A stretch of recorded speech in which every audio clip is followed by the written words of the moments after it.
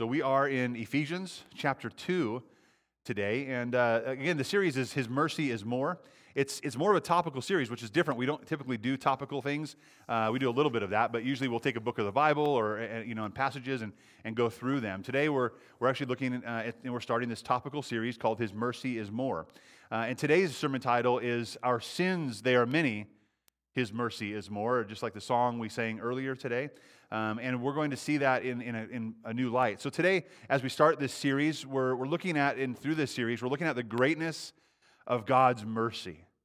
His mercy is more. And so, sometimes for you and I think as Americans, as people who have busy lives and other priorities that are going on with work or kids or routine, and even in this life where we have most of our needs pretty well met, right? We're pretty comfortable in life and aren't really desperate a lot. We tend to think of God as closer in proximity to us than He really is. And now let me qualify that, because God should be close, and certainly if we're a Christ follower, we believe the gospel, He indwells us, right? That's the closest it gets. But we think that we're in pretty good standing with God. We think that, oh yeah, we're like God's chosen. We're all good with God. And really, there has been, and if you're not in faith in Christ and not in Christ, there is a great, great chasm between us and God. And for the Christ follower, if you're in Christ, there isn't that chasm anymore. He's made that close. He's drawn us close by His blood and through faith. But we still have to understand the depths from which He has rescued us. And understanding the depths from which He rescued us shines a greater light on His mercy. The farther we know that we've been rescued from sin and death and hell, the greater we see how amazing God really is. How big and grand He really is. And while we're close and He calls us friend, He's also still God of the universe. And we have to understand that we are separated and from Him because of sin and only drawn near to Him because of His blood. It also should translate as a Christ follower. When I'm loving Jesus and I'm close to Jesus, we have to understand that the friends around us that don't know Christ are still miles and miles away. There's a huge gulf, a huge chasm between them and God. And see, while we might take our own faith and our own relationship with God seriously, I think we don't take enough the lostness of the world and just how far away they are. And we actually tolerate and put up with them saying, I'm a pretty good person. I'm not as bad as so-and-so. But that's not true at all. So we're going to look at that today. We're going to look at I'm going to really try to get this chasm widened and for us to see from the depths that we were rescued and how far we were away from God. Today we see His mercy is more by seeing that our sins are many. That sound fun? Maybe not. We'll see. So let's go and pray, and we'll be in Ephesians chapter 2, verses 1 through 9 together. Father, we're so grateful for Your love for us. God, we ask that You would be with us today, and God, opening our hearts and our minds to be receptive to Your word. God, I pray You'd fill me to be Your messenger. This would be Your message, not mine. And God, our desire is to love You more and to see You as the great and awesome God of mercy that You are, and to embrace You that way. But God, also to see us for who we are, as sinful and corrupt and separated from God because of our sin, and only made right through the blood of Jesus Christ. And God, as we looked at that, God, may we have a heart and a burden for our friends, for our family, for our neighbors, for our community, who many are still lost and without any hope in this world because of their sin. May we understand and see them as they are in their sin, lost, with a great chasm between them and God. So we trust that You would guide us today, and You would convict us of sin, that You would move us to a place of repentant obedience and repentant faith in Jesus Christ. We thank You for Your grace and Your mercy. We pray in Your name. Amen. All right, so we're in the book of Ephesians, and we're in chapter 2, and we're going to look at verses 1 through 9 together. I've got to turn there myself. Chapter 2, verses 1 through 9. This is kind of the theme verse today that will kind of hold everything together, and you can go back to and read more of. It says, "And you were dead in your trespasses and sins in which you previously lived, according to the ways of this world, according to the ruler of the power of the air, the spirit now working in the disobedient. We too all previously lived among them in our fleshly desires, carrying out the inclinations of our flesh and thoughts, and were by nature children under wrath, as the others were also. But God, who is rich in mercy because of his great love that he had for us, made us alive with Christ, even though we were dead in trespasses. You are saved by grace.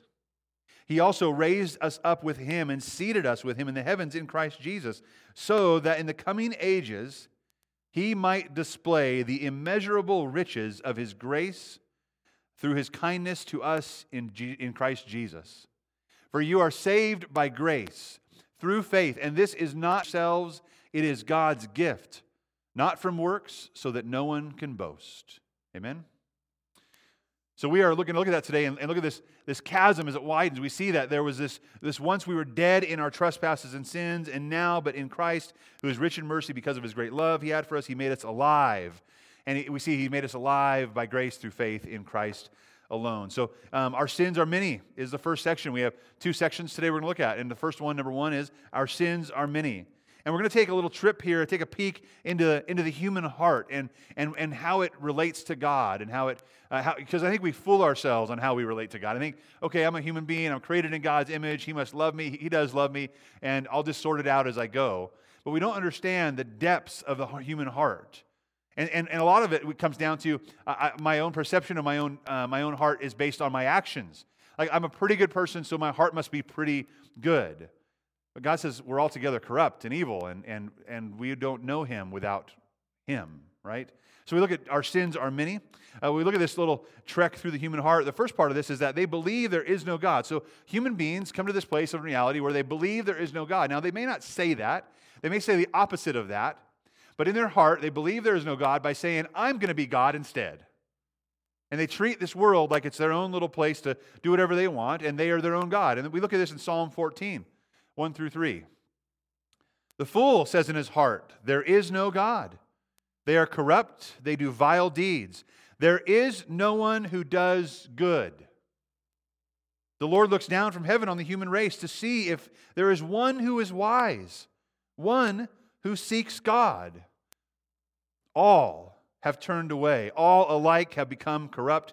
There is no one who does good, not even one. Paul quotes this in Romans later on. There's not one that's done good, not even one. We live in a society that we measure everything against everybody else so we can say at the end of the day, I'm doing pretty good, or I am pretty good. And we fool ourselves, and people fool themselves. And it starts there, in this journey in the heart. It starts that they believe there is no God, and that actually I'm God. And what we find in that is that there is actually no one that's good. No one is good enough to be God. No one's good enough to be their own God. There's only one that's good, and that is God himself. I had a conversation, and I started this on Wednesday night talking about this conversation. But I had a conversation with a lady who was interested in spiritual things. And isn't it interesting how we think that we're good just because we're interested in spiritual things? But we began this conversation and talking about spiritual things, and she was seeking for some things. But as she talked about her moments of vision or clarity or her spiritual journey in nature and what she was seeing and finding, whatever it was deceiving her that she was good. Because in this conversation we started talking, and I started sharing the plain gospel that there is no one that's good. That everyone has sinned and fallen short of God's glory. There's not one person. We are all in the same boat. And her response was very telling, and I think it's very appropriate and accurate in some ways. But she said this, she's like, I don't believe that. I believe I'm a perfect person. And now I'm a pastor, and I have this Christian background, and I cringe anytime I ever think that way, that I could be a perfect person. And she said, I think I'm a perfect person. And I'm like, oh man, what do we say to that? I'm like, well, can you explain that? She says, well, I'm a human being. I'm just like every other human being. I'm a perfect example of a human being. Oh, okay, we can work with that. We can work with that. And what I led on to say is that, yes, you're right. You're a perfect example of a human being, and I'm a perfect example of a human being. But that example is of a flawed human being, a sinful human being. And she kind of balked at that. Well, I don't understand. I try to live a good life. I do what's right. I'm not a bad person. I'm content with my relationship with the universe. And here was the problem. We think we're good, and here's why. We keep comparing ourselves to other people. We compare ourselves to other people. And listen, Satan wants us to do that. That's exactly where he wants us to be. If you just would compare yourself to so-and-so, then you'll see how good you really are. And you have no need to repent of your sin or turn away from your own evil thoughts or even to look into the intent or attitude of your heart. Don't worry about that. You're doing great on your own, being your own little God, living like there is no God above you. That's the deception, that you're a good person, because we can compare ourselves to other people. So they believe there is no God, that they are God, and then we find that there is actually no one that's good, but they still believe they're good because they're their own God. So what does God do? We see in Romans, he hands them over to these acts. In Romans 1:28, it says, and because they did not think it worthwhile to acknowledge God, right? This is where it is. I'm God, he's not. They didn't think it was worthwhile to acknowledge God. God then delivered them over to a corrupt mind so that they do what is not right. God said, fine, if you want to be your own God, here you go. I want you to see the consequences of that. And in this world, you can see it all over. You saw it in Jesus' time. You saw it before that. The world just went to evil and chaos. There are days today, I look and see what people do in the world and what they think is right, and I just wonder, how in the world could they think that is correct or right? I mean, we're only fooling ourselves. But in doing that, God has handed us over to be fools. It says God delivered them over to a corrupt mind so they won't do what is right. They are filled with, here's what they're filled with. They're filled with all unrighteousness, evil, greed, and wickedness. They are full of envy and murder and quarrels and deceit and malice. They are gossips, they're slanderers, they're God-haters, arrogant, proud, boastful, inventors of evil. As if there wasn't enough evil, we invent it. Disobedient to their parents, senseless, untrustworthy, unloving, and unmerciful. Although they know God's just sentence, that those who practice such things deserve to die, they not only do them, but even applaud others who practice them. I mean, you could take this passage and you could line it up with the world today. I mean, people applaud wrongdoing. They applaud evil. They embrace that and say that anything opposite of that is actually evil. And as you look at that list, you're like, well, I don't behave like that, Brandon. The inkling is like, I'm still a good person. I'm still okay. But that list, it included murder and adultery and bad things, right? But it also included like not being obedient to your parents, right? And being unloving or untrustworthy. Same list, right? But maybe you're still in that place. I don't behave like that, or at least if I do, that's not who I really am on the inside. Like sometimes I'll mess up, but that's not really who I am, and I go back to where I should be. I try to be a good person. You see, we try so hard to make ourselves feel good about our own condition.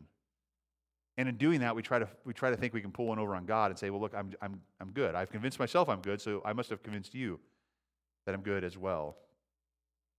Well, so they believe there's no God. They make themselves their own God, but really there's no one that's good. And then they act like they don't believe there's a God. God lets them behave in this awful manner and applaud those who also do. And then what we find, though, in this walk down humanity's heart, where our sins are many, we find that it comes from the heart. It's not just about the action. It actually is from the heart. You can't say, well, I have a good heart. I didn't really mean that from within. Here's what Jesus says in Mark 7. He says, what comes out of a person is what defiles him. For from within, out of people's hearts, come evil thoughts, sexual immoralities, thefts, murders, adulteries, greed, evil actions, deceit, self-indulgence, envy, slander, pride, and foolishness. All of these evil things come from within and defile a person. Whatever comes out in our actions has come from a heart that is far from God. Again, this is not about having this external comparison. It's an internal problem. You see, we talk about this. There's kind of two analogies I usually use, right? A long time ago, I used a white sheet analogy, where I said, we think we're really pretty spotless, and we have this white sheet, and maybe it gets a little dirt on it and a little stain here and there. It's kind of the war wounds of life, right? We go through life and we gather these war wounds, and we gather these scars and this baggage. So on one side, if we look at my sheet, it's kind of stained here and there through life. And what we do is we say, let's look at someone else's sheet, and like someone else is like the one that's in prison or the one that was Adolf Hitler's sheet. It's like stained crazy. It's like black ink and grape juice all over it.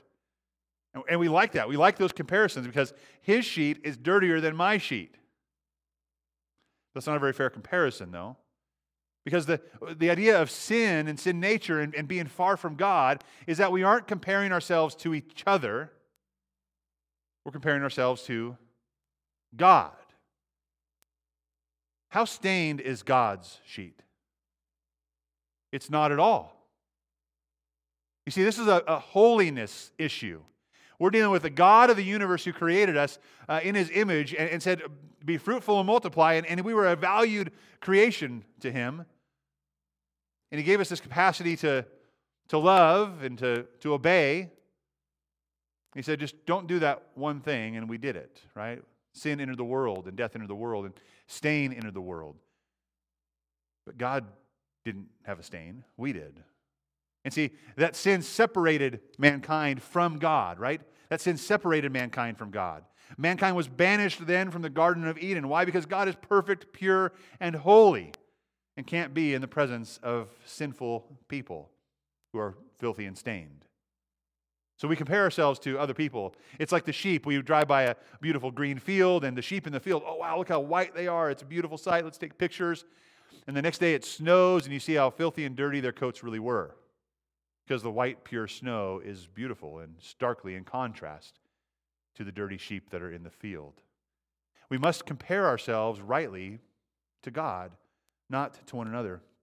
Jeremiah tells us about our heart, because it's in the heart, right? The heart is more deceitful than anything else and incurable. Who can understand it?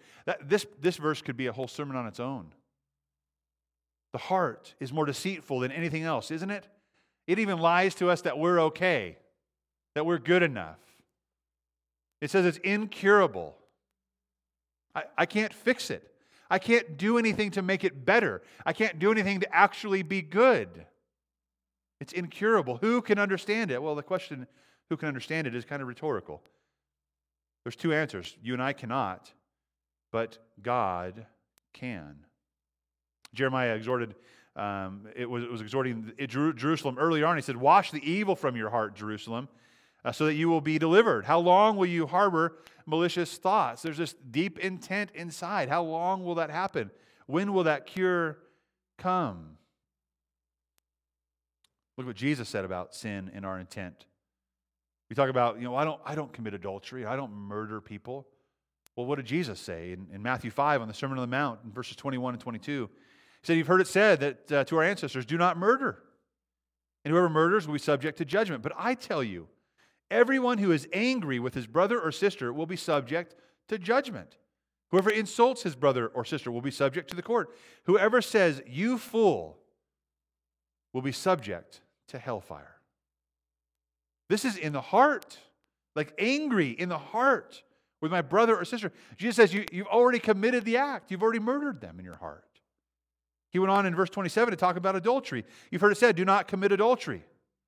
But I tell you, everyone who looks at a woman lustfully has already committed adultery with her in his heart.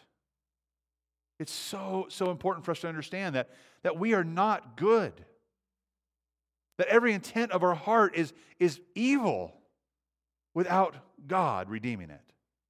And there's this great chasm between us. When we see this, we see like, okay, well, I'm not a murderer. I'm not that far from God. No, you are, because you've hated from your heart. Well, I'm not an adulterer. I'm not that far from God. No, you are, because you've lusted in your heart. Jesus sets it up. He says, the heart is more deceitful than anything. If the standard is what's in the heart, then that sin count gets bigger and bigger. And that chasm between us and God becomes a huge gulf that cannot be crossed. And there are consequences to our sin. Right? We see the Garden of Eden where where Adam and Eve were banished from the garden. You have to be away from me. Where they once enjoyed fellowship and company with God, they walked with God, they were now, because of sin, expelled from the garden in the presence of God. And we see as time went on in Genesis, we got to the flood, and we read about this a few weeks ago. When the Lord saw that human wickedness was widespread on the earth, and that, listen, every inclination of the human mind was nothing but evil all the time. This is what God looks down at humanity and sees. We see, I'm a pretty good person compared to someone else. And He looks down and says, every inclination of the human mind was nothing but evil all the time. And it goes on, it says, the Lord had regretted that He had made a man on the earth, and He was deeply grieved. And what happened next? He set out to destroy and wipe it out. So I'm going to start over. And only found Noah and his family who were righteous. And He spared them. So there's consequences to our sin. Romans 3 tells us that all have sinned and fallen short of the glory of God. I think by now we've seen that, right? By now we've seen that we are separated from God. We've fallen short. There's no one that's good, not even one. All have sinned and fallen short of the glory of God. Romans 6:23 says the wages of sin is death. It's death. And you see, we think we live in a society that says, well, I'm pretty good and I'm measuring up to somebody else. I'm a decent person and I deserve to be treated that way. But when we really look at our own heart, we must understand that we are going to get what we deserve. That is death and separation from God. Our sins place us there. Our attitude, our rebellion, our every inclination of our hearts and minds that are evil all the time put us in that place. And I want you to go back here just to your own thoughts, because I know many of us in this room have dealt with this and let Jesus forgive us and wipe away our sin, and now we're made right with God. But just imagine for a minute sugarcoating this. If we were to continue sugarcoating this in life, if we continue to say, I'm pretty good, I'm okay with God, I'm okay with others, so I must be okay. I look the part, I feel the part. And what about sugarcoating it with your friends? Maybe you have done business with Jesus and He's forgiven you. But what about your friends and your family? Are you going to go on sugarcoating it that, yeah, they're pretty good people, so they'll find their way? No one finds their way to God until they realize how far away from God they are and how lost they are. Because listen, when they don't think they're very far, they aren't looking for the way. They don't understand they're lost. That chasm must widen. Our sin and our sin nature should lead us to this point of absolute desperation and despair, knowing how depraved we really are in our heart. There's no one that's good, not even one. And this sin, this depravity, it affects every facet of our nature. It's not just like in this little area. And listen, it does not mean, when we say that there's no one good, that there's not one that's good, it does not mean that we are as bad as we possibly can be either. You might have some virtue. You might have some good things going on. It doesn't mean that you're as bad as you possibly can be. But it also doesn't mean that we lack the capacity to love. We were created in the image of God. And as God's creation, we still carry His image. And we're innately desiring to love. And there's places where we want to serve others, right? So it doesn't mean that we lack patience, or that the world, since the fall, is entirely a miserable place. In fact, it's pretty great at sometimes. But we have to understand how separated we are from God because of our sin. We have fallen short of God's glory. And it doesn't mean being lost in sin and separated from God. Listen, this is the crux of this whole section. It does not mean that we have the highest intensity of sin. It means that we have an entire absence of holiness. You see, that's the standard. The perfect, pure white sheet of God is the standard. The perfect, pure, white snow in the field is the standard. You can be a little dirty or a lot dirty. It doesn't really matter. There is no holiness in you or me apart from Christ. There's only holiness found in Christ. Ephesians 2:12 says, at that time you were without Christ, excluded from the citizenship of Israel, and foreigners to the covenants of promise, without hope and without God in the world. That sounds pretty bad, doesn't it? You know, there are the 5 stages of grief. And you think, I think it's important. It's obviously, there's some biblical ties to that, and you can see some of these things. But the 5 stages is denial, anger, bargaining, depression, and acceptance. And to me today, I thought, as we go through this first section, if I can get you really to the point of being really depressed, I've done my job. Because it's depressing to see how bad we really are and how separated we really are. But we can't leave out the next part, right? We can't leave out the next part because despair would overwhelm us and hopelessness would overwhelm us. Being without hope and without God in the world is overwhelming and should be depressing. The next part, though, is but God. And we go to that place of acceptance. We say, I know that I'm sinful, and I know that God is greater than that sin, and what He has accomplished is greater than in my depression or my despair or my hopelessness. So we have the first section that was, our sins are many. The next and final section is this. Number 2 is, His mercy is more. Our sins, though they are many, His mercy is more. I want to read that Ephesians verse again. In chapter 2, verses 12 through 13.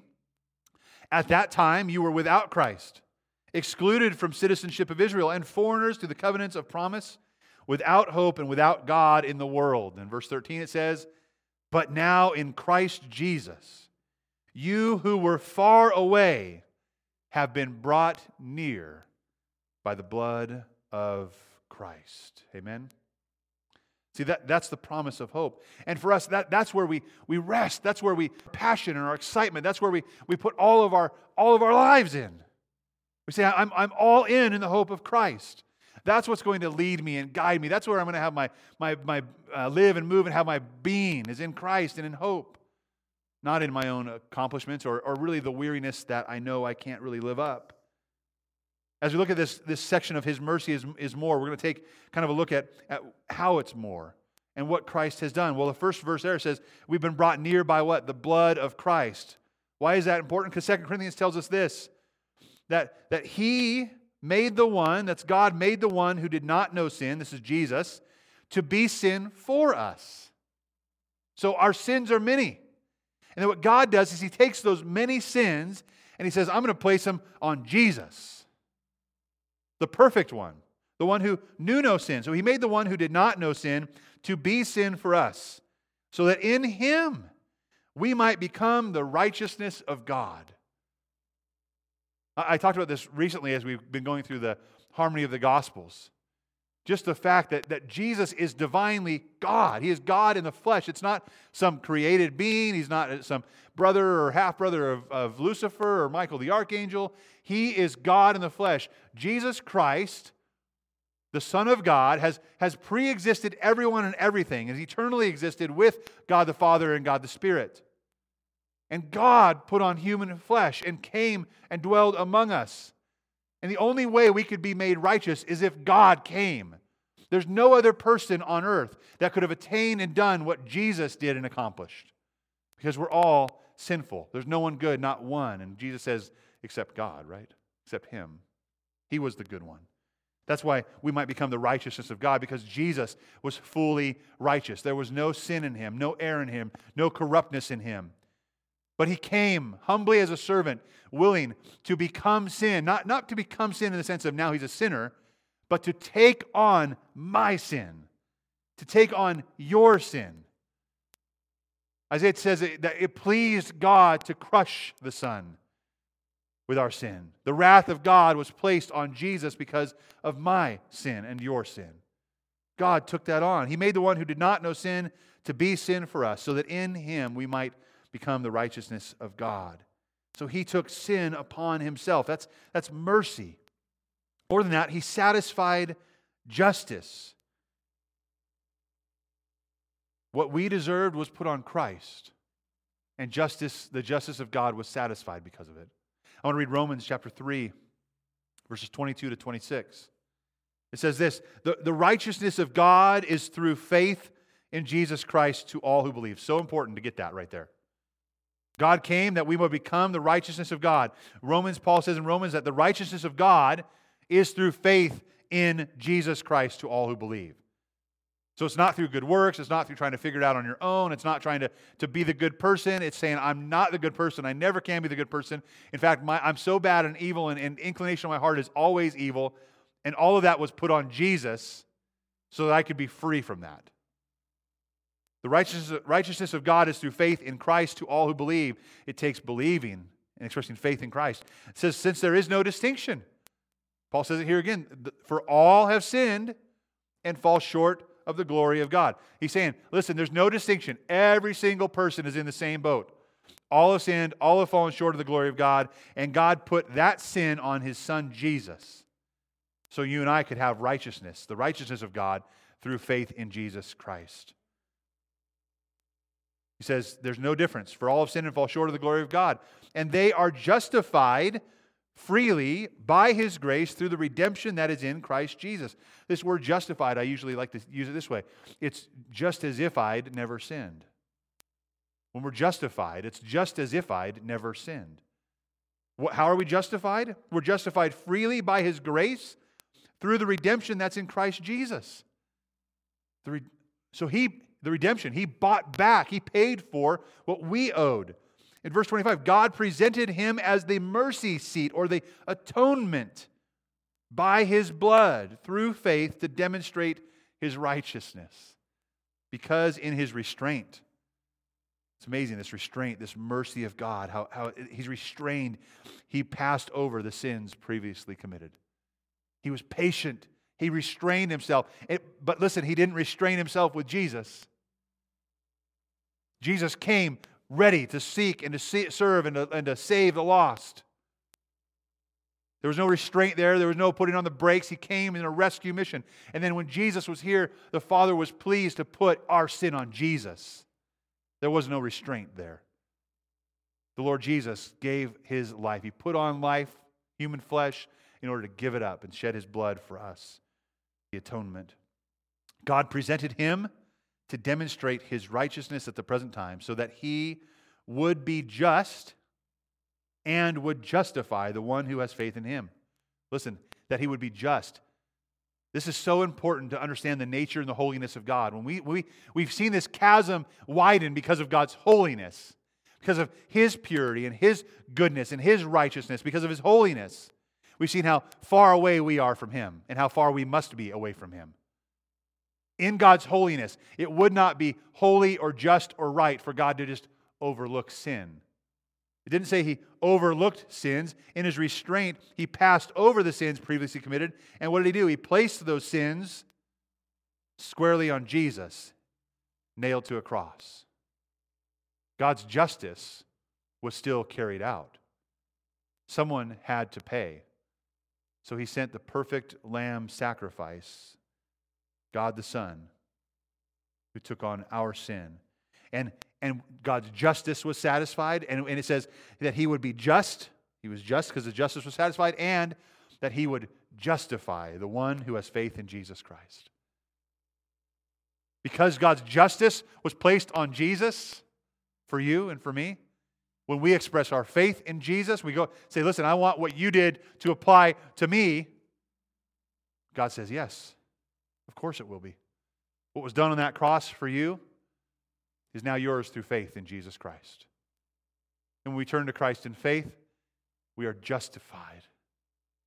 It's not, He doesn't say, oh, what you did was justified. It's okay, don't worry about it. No, justified is, it's just as if you'd never sinned now. He's wiped away those sins. He's carried them away. In fact, He's placed them on the back of Jesus, who carried them away on our behalf. He took our sins upon Himself. His mercy is more. The justice of God was satisfied on Jesus so we might be justified. That's how His mercy is more. In Romans 5, we see Romans 5, 6 through 11. It says, while we were still helpless, get that, helpless. That chasm was wide. It was great. At the right time, Christ died for the ungodly. For rarely will someone die for a just person, though for a good person, perhaps someone might die. But God proves His own love, this great love, this grace, this mercy for us, that while we were still sinners, Christ died for us. How much more then Since we have now been justified by His blood, will we be saved through Him from wrath. I love this. How much more? His mercy is what? His mercy is more. How much more will we, since we've been justified by His blood, will we be saved from wrath? For if while we were enemies of God, we were enemies still, nothing we did to make ourselves friends of God. While we were enemies of God, we were reconciled to God through the death of His Son. God reconciled. He fixed and resolved that relationship through the atonement on the cross. Then how much more grace, more mercy, His mercy is more. How much more, having been reconciled, will we be saved by His life? See, Jesus didn't stay dead. He rose from the grave. And not only that, but we also now boast in God through our Lord Jesus Christ, through whom we have received this reconciliation. It's all about the praise to the Father. It's about the praise of the Son. It's about saying it's all about Him and what He has done for me and what He has done for you. It goes on in Romans, he talks about Adam and this first sin and how sin entered the world. But in verse 18 of Romans 5, he says, so then, as through one trespass, one sin, there is condemnation for everyone. When Adam and Eve sinned, sin entered the world and death entered the world. Now there's condemnation for everyone. He says, through that one trespass, there's condemnation for everyone. So also, through one righteous act. Wow, that's all it required? One righteous act that we could never do on our own. Only Jesus could do it. Through one righteous act, there is justification leading to life for everyone. For just as through one man's disobedience, the many were made sinners. See, it just rolls on down the hill to us, doesn't it? So also, through one man's obedience, this is Jesus, the many will be made righteous. The law came along to multiply the trespass. So not only were we sinful, and in sin we knew that, when the law came, it just exposed us for who we really were. It's like, wow, we are really bad. Not just a little bad, we are really bad. It multiplied the trespass. It widened that chasm. We thought it might be reachable, it might be attainable if I shape up, but God said, no, I'm going to multiply and make that chasm even bigger and wider. So it says, the law came to multiply the trespass, but where sin multiplied, where my sins were many, grace multiplied even more. God's mercy is more. So that just as sin reigned in death, so also grace will reign through righteousness, resulting in eternal life through Christ Jesus our Lord. I want you to get this. That chasm is huge. And my grandma had this awesome painting in her spare bedroom. It was a room I stayed in every summer. And when we go there, there's a painting on the wall. It was a beautiful picture, but it was a huge, wide chasm. This huge, like the Grand Canyon style, big chasm, right? And you're on one side. You see all these people on one side.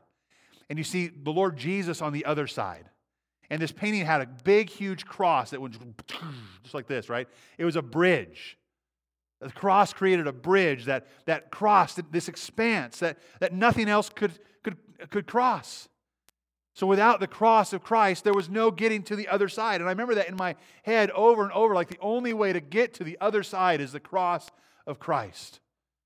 That's the only way. This chasm is huge. But the cross of Christ is big enough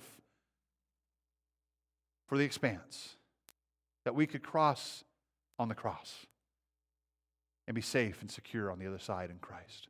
That's an amazing thing. And as he says here, sin multiplied and grace multiplied, right? And this reigning, I want you to think about the reigning in there. It says, sin reigned. What does that mean? Without the cross, sin reigned. Sin ruled. And the rule of sin is death. And it reigned and it reigned and it reigned. It was supreme over all humanity. Then Jesus. But God, who is rich in mercy. So now we have the cross, and because of the cross, once sin reigned, and in many lives it still does, but once sin reigned, so also now grace will reign. So for you and I, if we have put our faith in Jesus Christ, sin no longer reigns over us. Grace should reign. And we should let grace reign. And it's not let it rain, right, down. It's that it would reign as supreme. That all our hope would be in the grace of God. That would be what changes everything for us. that being made right with God would be what reigns in our heart and changes our whole demeanor. That His mercy is more, His grace is more, that His mercy and grace will reign over us. Micah chapter 7 says this, "Who is a God like you?" The answer, no one. There's no one. There's no God whose mercy is more. There's nothing or no one who can accomplish what God has accomplished in Christ for us. Who is like you, God, forgiving iniquity and passing over rebellion for the of His inheritance? He does not hold on to His anger forever because He delights in faithful love. Listen, this word faithful love, we've learned a lot about this in the past. It's hesed. His faithful love, it's God's mercy. He delights in His mercy, in His hesed, faithful, unending, covenantal love for His people, His pursuing love for His people. He will again have compassion on us. He will vanquish our iniquities. He will cast all of our sins into the depths of the sea. You will show loyalty, right? Loyalty, faithfulness. Again, that idea of hesed love, mercy. You'll show mercy to Jacob and faithful love, mercy to Abraham, as you swore to our ancestors from days long ago. Micah is saying this, listen, he said, God's mercy is more. God's faithful love is more. This is where we are to lay our hearts and our lives, in the covenant, faithful, merciful love of God. Why? Because the chasm is great between us. Our sins are many. But we lay our lives in His hands because His mercy is more. I want to read that first verse we read again in Ephesians chapter 2. You were dead in your trespasses and your sins, in which you previously walked according to the ways of this world, according to the ruler of the power of the air, the spirit now working in the disobedient. We too all previously lived among them in our fleshly desires, carrying out the inclinations of our flesh and our thoughts, and we were by nature children under wrath, as others were also. That sets the stage, right? That's that desperate, really depressing place. Like, I am separated from God because of sin. Verse 4, but God, who is rich in mercy, but God, whose mercy is more, because of His great love that He had for us, made us alive with Christ, even though we were dead in our trespasses. You are saved by grace. He also raised us up with Him and seated us with Him in the heavens in Christ Jesus, so that in the coming ages He might display the immeasurable riches of His grace through His kindness to us in Christ Jesus. You are saved by grace through faith, and this is not from yourselves. It is God's gift, not from works, so that no one can boast. I'm reading an Easter devotion, and I found a reading. I want to read this to you. This is a writing from Catherine Parr. It's kind of a poem, and Catherine lived between 1512 and 1548. She was the sixth wife of King Henry VIII. She wrote this in her book, The Lamentations of a Sinner.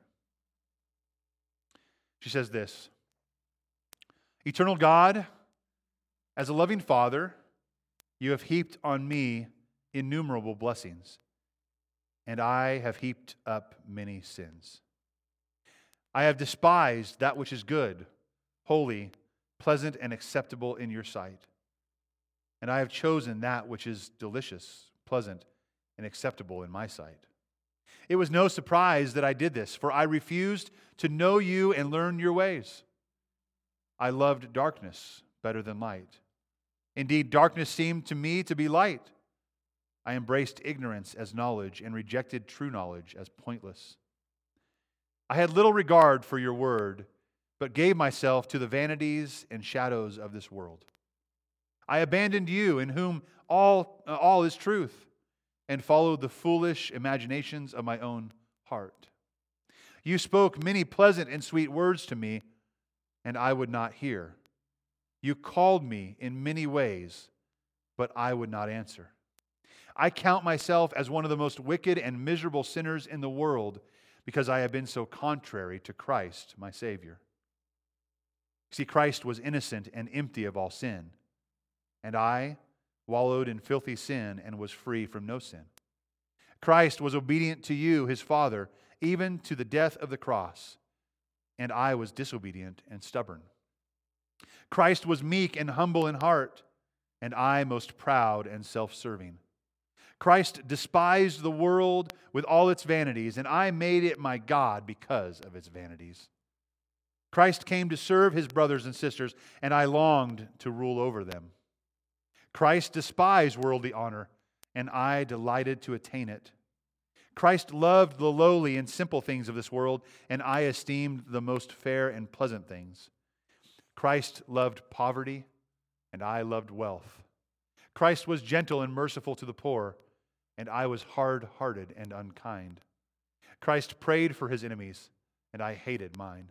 Christ rejoiced in the conversion of sinners, and I was not grieved to see them revert to sin.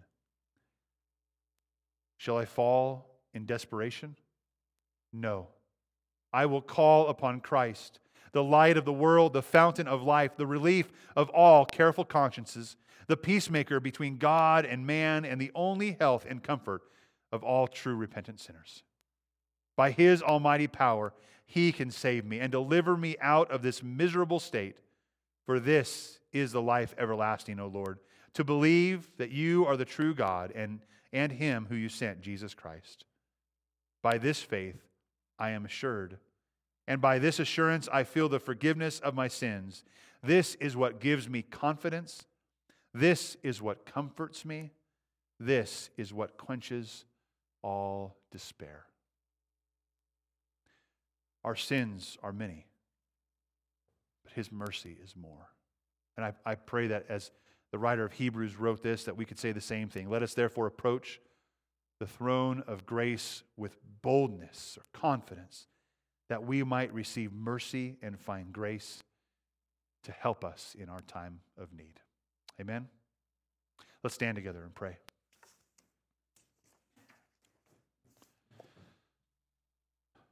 Father, I thank you so much for your great love. And God, as we come together today and look to your word and even peer into the depths of our own heart, the worst recesses there, God, I pray that stark difference between our sin, our corruption, our evil, our depravity, God, and your holiness is made super clear.